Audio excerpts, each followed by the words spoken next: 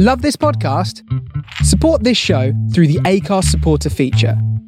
It's up to you how much you give, and there's no regular commitment. Just hit the link in the show description to support now. Ever catch yourself eating the same flavorless dinner 3 days in a row? Dreaming of something better? Well, HelloFresh is your guilt-free dream come true, baby. It's me, Keke Palmer. Let's wake up those taste buds with hot, juicy pecan-crusted chicken or garlic butter shrimp scampi. Hello Fresh. Stop dreaming of all the delicious possibilities and dig in at HelloFresh.com. Let's get this dinner party started. Hey there, it's Michelle Norris. I'm host of a podcast called Your Mama's Kitchen. When I travel, I'm usually looking for a way to find a taste of home when I'm not at home. And one of the things I love to do when I am at home is entertain. And Airbnb allows me to do that. When I was in California recently, I rented a house that had a great kitchen. And when we were sitting around the table, we're all thinking, we're in someone else's house. Someone could be in all of our homes as well. If you have a home, but you're not always at home, you have an Airbnb. Your home might be worth more than you think. Find out how much at airbnb.com/host.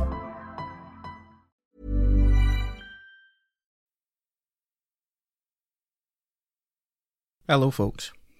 So, decided to do some wee poems. Just something to listen to that's nice and pleasant. If you're feeling a wee bit stressed now, or whenever, it's maybe something just to pop on and enjoy, hopefully. And the first one, you know that Scottish people can be a tad odd. So this one is called Address to a Haggis, by Robert Burns, the same guy who did Tam O'Shanter.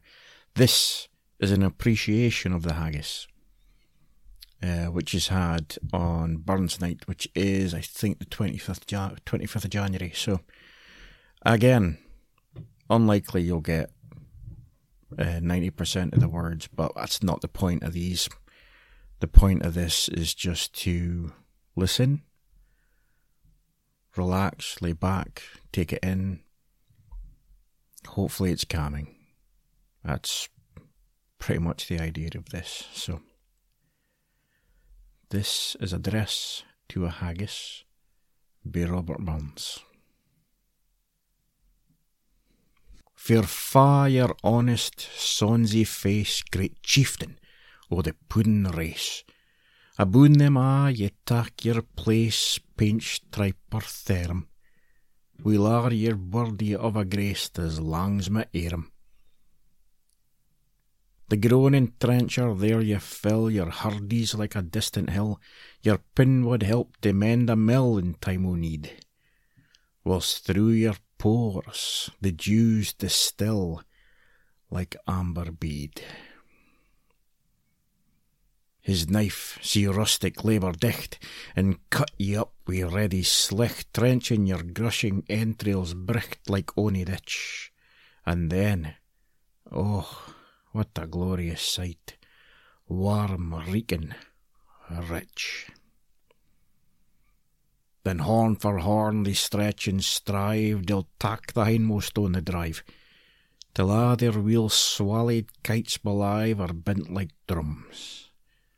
Then all guidmen maist like to rive, bethunk it hums. Is there that our is French ragout or olio that would staw a sou, or fricassee would mak her spew wi' perfect scorner? Looks down with sneering scornful view on sic a dinner.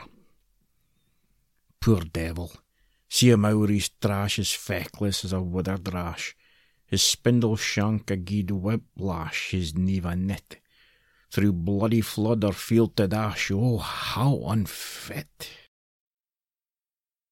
But mark the rustic, haggis-fed, the trembling earth resounds his tread, clapping his whale neva blade he'll mak it whistle, and legs and arms and heads will sned like taps o' thistle. Ye powers we mak mankind your care, and dish them out their bill o' fare. All Scotland wants nae skinking ware that jops in luggies. But if you wish her a grateful prayer, gie her Agus.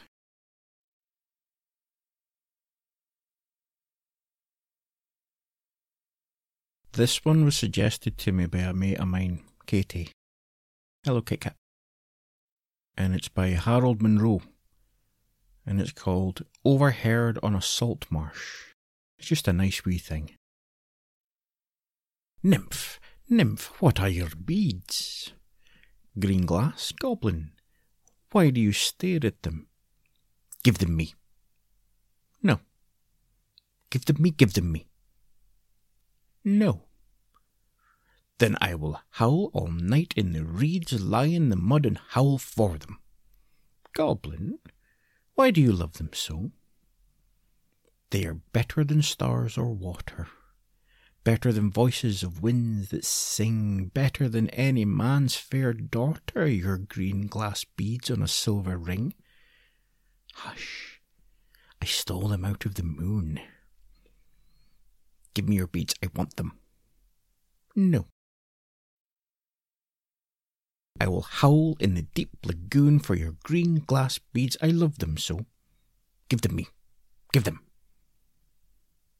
No. Just a nice wee thing, isn't it? Just going to finish off with this last one for you. Going to do Hans Christian Andersen, The Ugly Duckling. It was so beautiful in the country.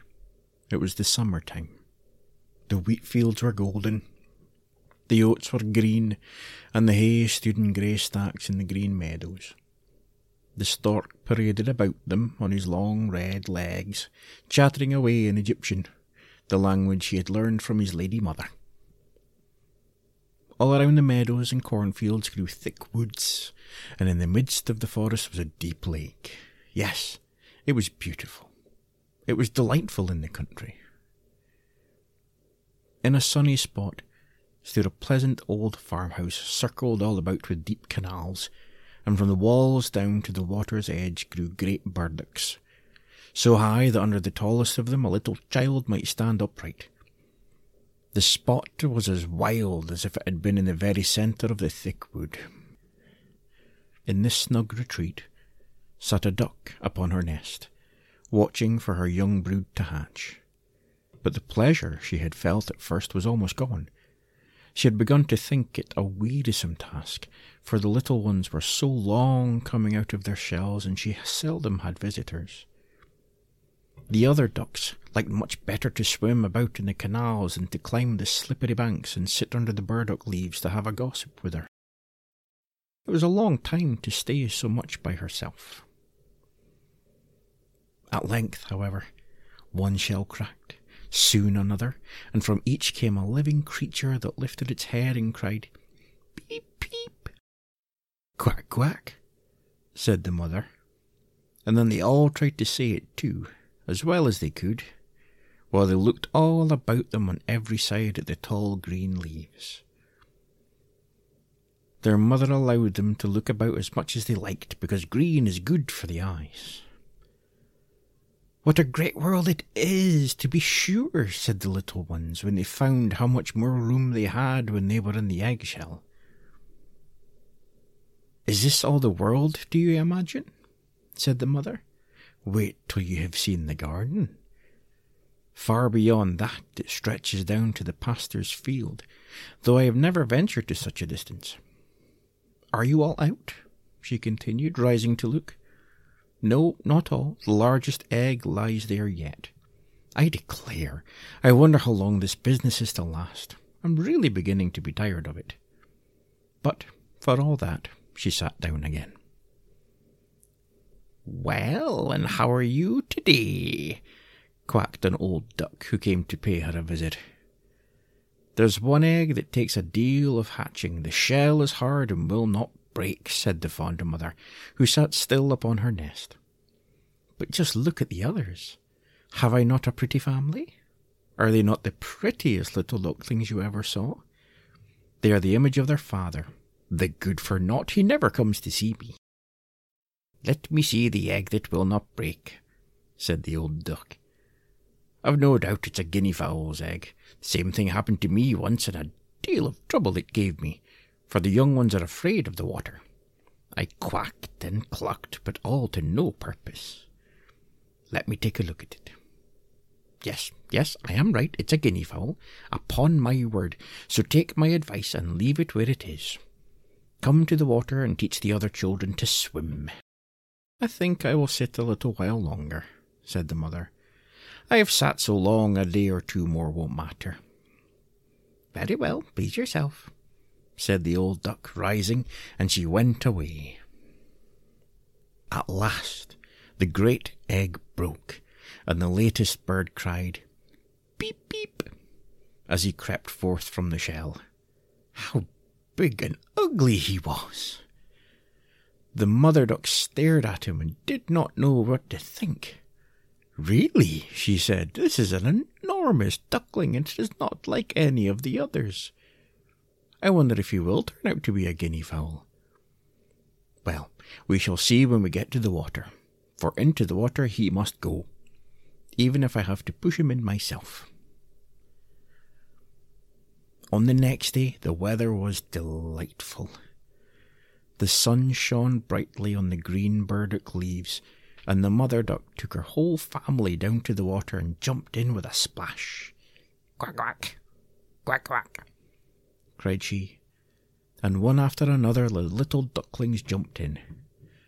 The water closed over their heads, but they came up again in an instant and swam about quite prettily, with their legs paddling under them as easily as possible. Their legs went of their own accord, and the ugly grey coat was also in the water, swimming with them. "Oh," said the mother, "that is not a guinea fowl. See how well he uses his legs, and how erect he holds himself. He is my own child, and he is not so very ugly after all, if you look at him properly. Quack, quack! Come with me now. I will take you into grand society and introduce you to the farmyard. But you must keep close to me, or you may be trodden upon. And above all, beware of the cat." When they reached the farmyard, there was a wretched riot going on. 2 families were fighting for an eel's head, which, after all, was carried off by the cat. "See, children, that is the way of the world," said the mother duck, wetting her beak, for she would have liked the eel's head herself. "Come now, use your legs, and let's see how well you can behave. You must bow your heads prettily to that old duck yonder. She is the highest born of them all and has Spanish blood. Therefore she is well off. Don't you see she has a red rag tied to her leg, which is something very grand and a great honour for a duck? It shows that everyone is anxious not to lose her, and that she is to be noticed by both man and beast. Come now, don't turn in your toes. A well-bred duckling spreads his feet wide apart, just like his father and mother. In this way. Now bend your necks and say, quack, quack." The ducklings did as they were bade, but the other ducks stared and said, "Look, here comes another brood, as if there weren't not enough of us already. And bless me, what a queer-looking object one of them is. We don't want him here." And then one flew out and bit him in the neck. "Let him alone," said the mother. "He's not doing any harm." "Yes, but he's so big and ugly. He's a perfect fright," said the spiteful duck, "and therefore he must be turned out. A little biting will do him good." "The others are very pretty children," said the old duck with the rag in her leg. "All but that one. I wish his mother could smooth him up a bit. He's really ill-favoured." "That is impossible, your grace," replied the mother. "He is not pretty, but he has a very good disposition, and swims as well as the others, or even better. I think he will grow up pretty, and perhaps be smaller. He has remained too long in the egg, and therefore his figure is not properly formed. And then she stroked his neck and smoothed his feathers, saying, "It is a drake, and therefore not of so much consequence. I think he will grow up strong and able to take care of himself." "The other ducklings are graceful enough," said the old duck. "Now make yourself at home, and if you find an eel's head, you can bring it to me." And so they made themselves comfortable. But the poor duckling, who had crept out of his shell last of all and looked so ugly, was bitten and pushed and made fun of, not only by the ducks but by all the poultry. "He's too big," they all said, and the turkey cock, who had been born into the world with spurs and fancied himself really an emperor, puffed himself out like a vessel in full sail and flew at the duckling. He became quite red in the head with passion, so that the poor little thing did not know where to go, and was quite miserable because he was so ugly as to be laughed at by the whole farmyard. So it went on from day to day. It got worse and worse. The poor duckling was driven about by everyone. Even his brothers and sisters were unkind to him and would say, "Ah, you ugly creature, wish the cat would get ye." And his mother had been heard to say she wished he had never been born. The ducks pecked him, the chickens beat him, and the girl who fed the poultry pushed him with her feet. So at last he ran away, frightening the little birds in the hedge as he flew over the palings. "They're afraid because I am so ugly," he said. So he flew still further until he came out on a large moor inhabited by wild ducks. Here he remained the whole night, feeling very sorrowful.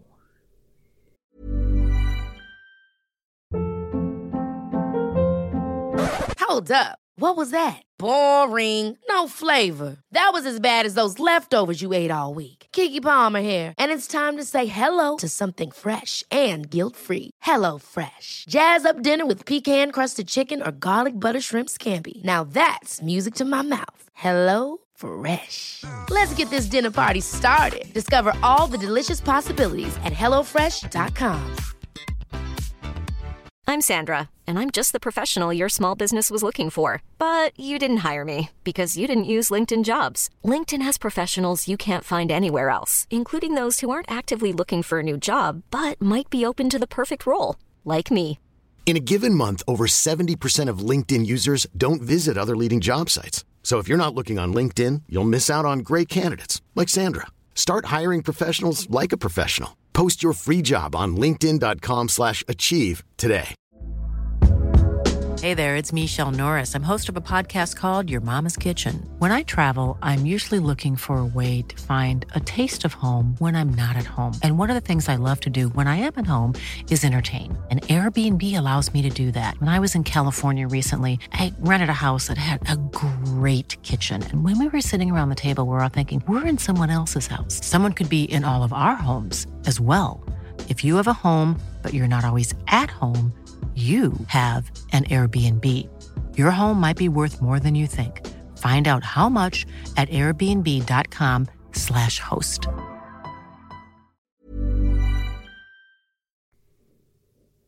In the morning, when the wild ducks rose in the air, they stared at their new comrade. "What sort of duck are you?"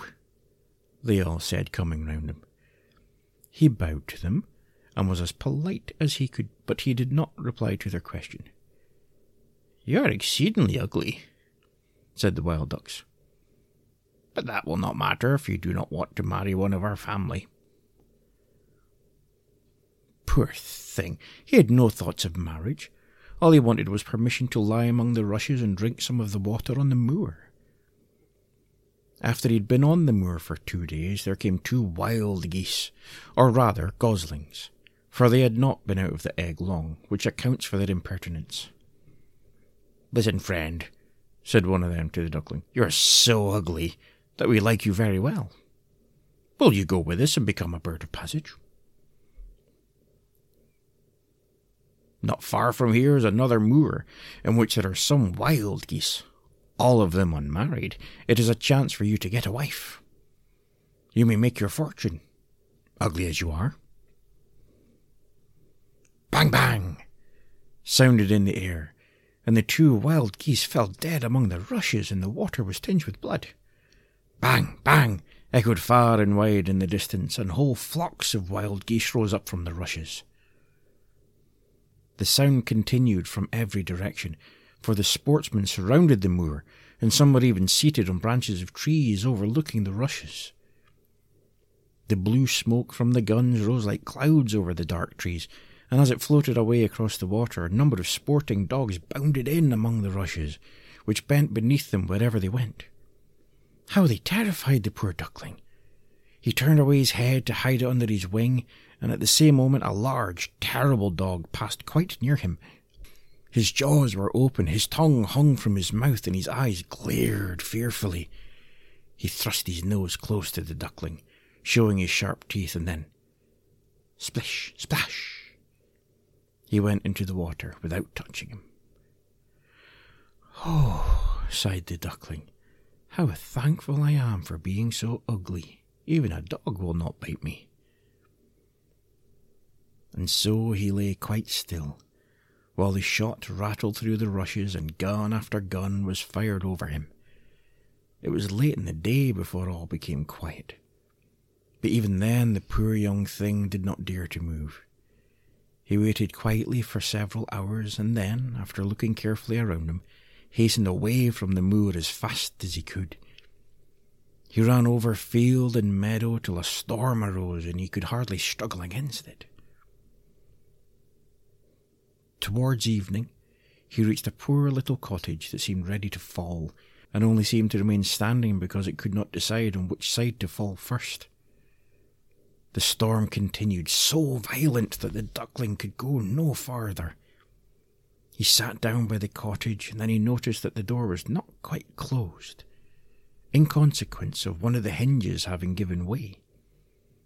There was, therefore, a narrow opening near the bottom large enough for him to slip through, which he did very quietly, and got shelter for the night.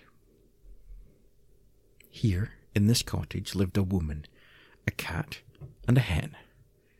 The cat, whom his mistress called My Little Son, was a great favourite. He could raise his back and purr, and could even throw out sparks from his fur if it were stroked the wrong way. The hen had very strong legs, so she was called Chicky Shortlegs.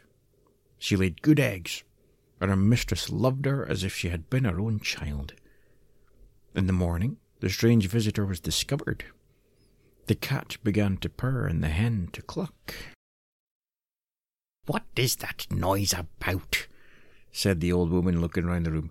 But her sight was not very good, therefore when she saw the duckling she thought it must be a fat duck that had strayed from home. "Oh, what a prize!" she exclaimed. "I hope it is not a drake, for then I shall have some duck's eggs. I must wait and see." So the duckling was allowed to remain on trial for 3 weeks, but there were no eggs. Now, the cat was the master of the house, and the hen was the mistress, and they always said, "We and the world," for they believed themselves to be half the world, and by far the better half too. The duckling thought that others might hold a different opinion on the subject, but the hen would not listen to such doubts. "Can you lay eggs?" she asked. "No." "Then have the goodness to cease talking." "Can you raise your back or purr, or throw out sparks?" said the cat. "No." "Then you have no right to express an opinion when sensible people are speaking." So the duckling sat in a corner, feeling very low-spirited. But when the sunshine and the fresh air came into the room through the open door, he began to feel such a great longing for a swim that he could not help speaking of it. "What an absurd idea," said the hen. "You have nothing else to do, therefore you have foolish fancies. If you could purr or lay eggs, they would pass away." "But it's so delightful to swim about on the water," said the duckling, "and so refreshing to feel it close over your head while you dive down to the bottom." Delightful indeed. It must be a queer sort of pleasure, said the hen. Why? You must be crazy. Ask the cat, he's the cleverest animal I know. Ask him how he'd like to swim about in the water to dive under it, for I will not speak of my own opinion. Ask our mistress, the old woman. There's no one in the world more clever than she is. Do you think she would relish swimming and letting the water close over her head? I see you don't understand me, said the duckling. We don't understand you. Who can understand you, I wonder? Do you consider yourself more clever than the cat or the old woman? I will say nothing of myself. Don't imagine such nonsense, child, and thank your good fortune that you have been so well received here. Are you not in a warm room and in society from which you may learn something? But you are a chatterer, and your company is not very agreeable. Believe me, I speak only for your good. I may tell you unpleasant truths, but that is a proof of my friendship. I advise you, therefore, to lay eggs and learn to purr as quickly as possible. I believe I must go out into the world again, said the duckling. Yes, do, said the hen. So the duckling left the cottage and soon found water in which he could swim and dive, but he was avoided by all other animals because of his ugly appearance. Autumn came, and the leaves in the forest turned to orange and gold. Then, as winter approached, the wind caught them as they fell and whirled them into the cold air.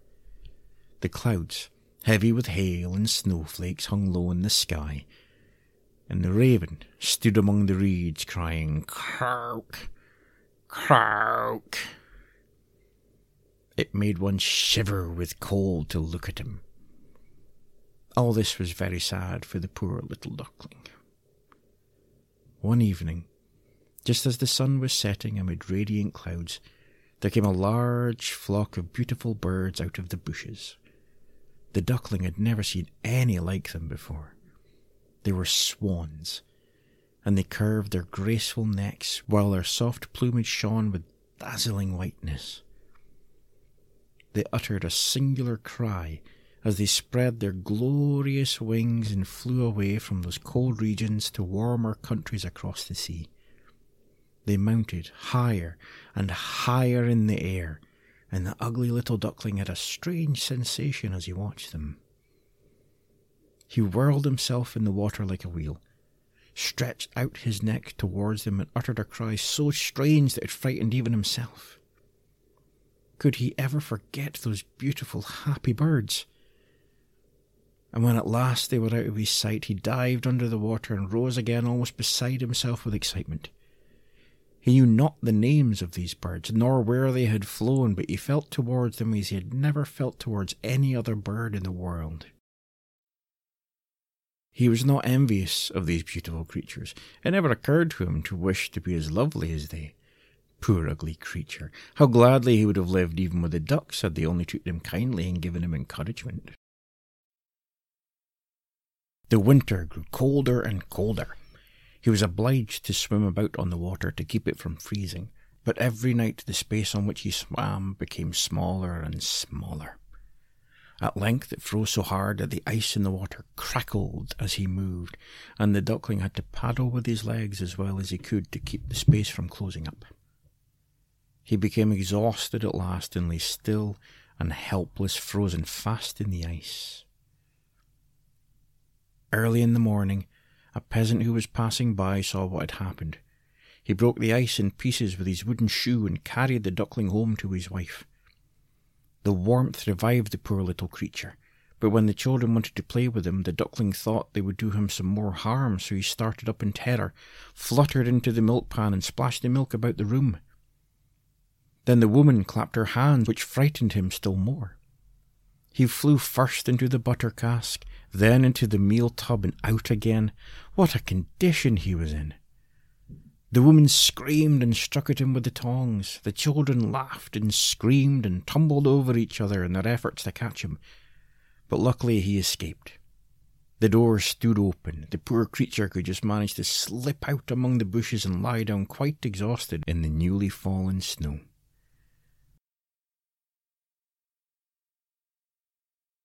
It would be very sad were I to relate all the misery and privations which the poor little duckling endured during the hard winter, but when it had passed, he found himself lying one morning in a moor amongst the rushes.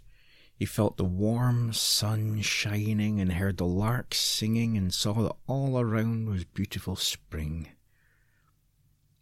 Then the young bird felt that his wings were strong, as he flapped them against his sides and rose high into the air. They bore him onwards until, before he well knew how it had happened, he found himself in a large garden.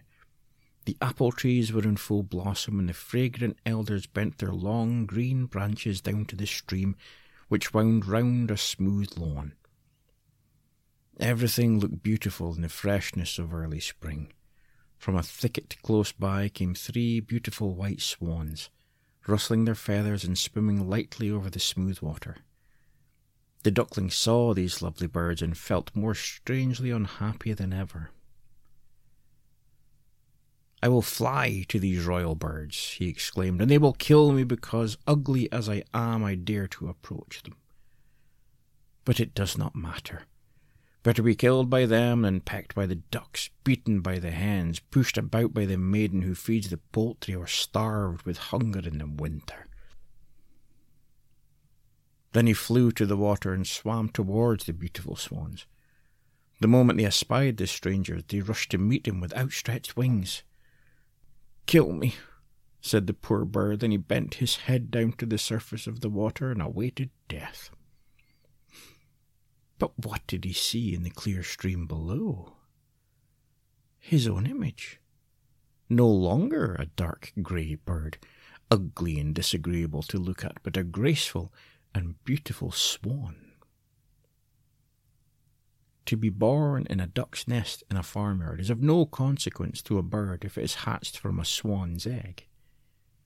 He now felt glad at having suffered sorrow and trouble, because it enabled him to enjoy so much better all the pleasure and happiness around him, for the great swans swam round the newcomer and stroked his neck with their beaks as a welcome.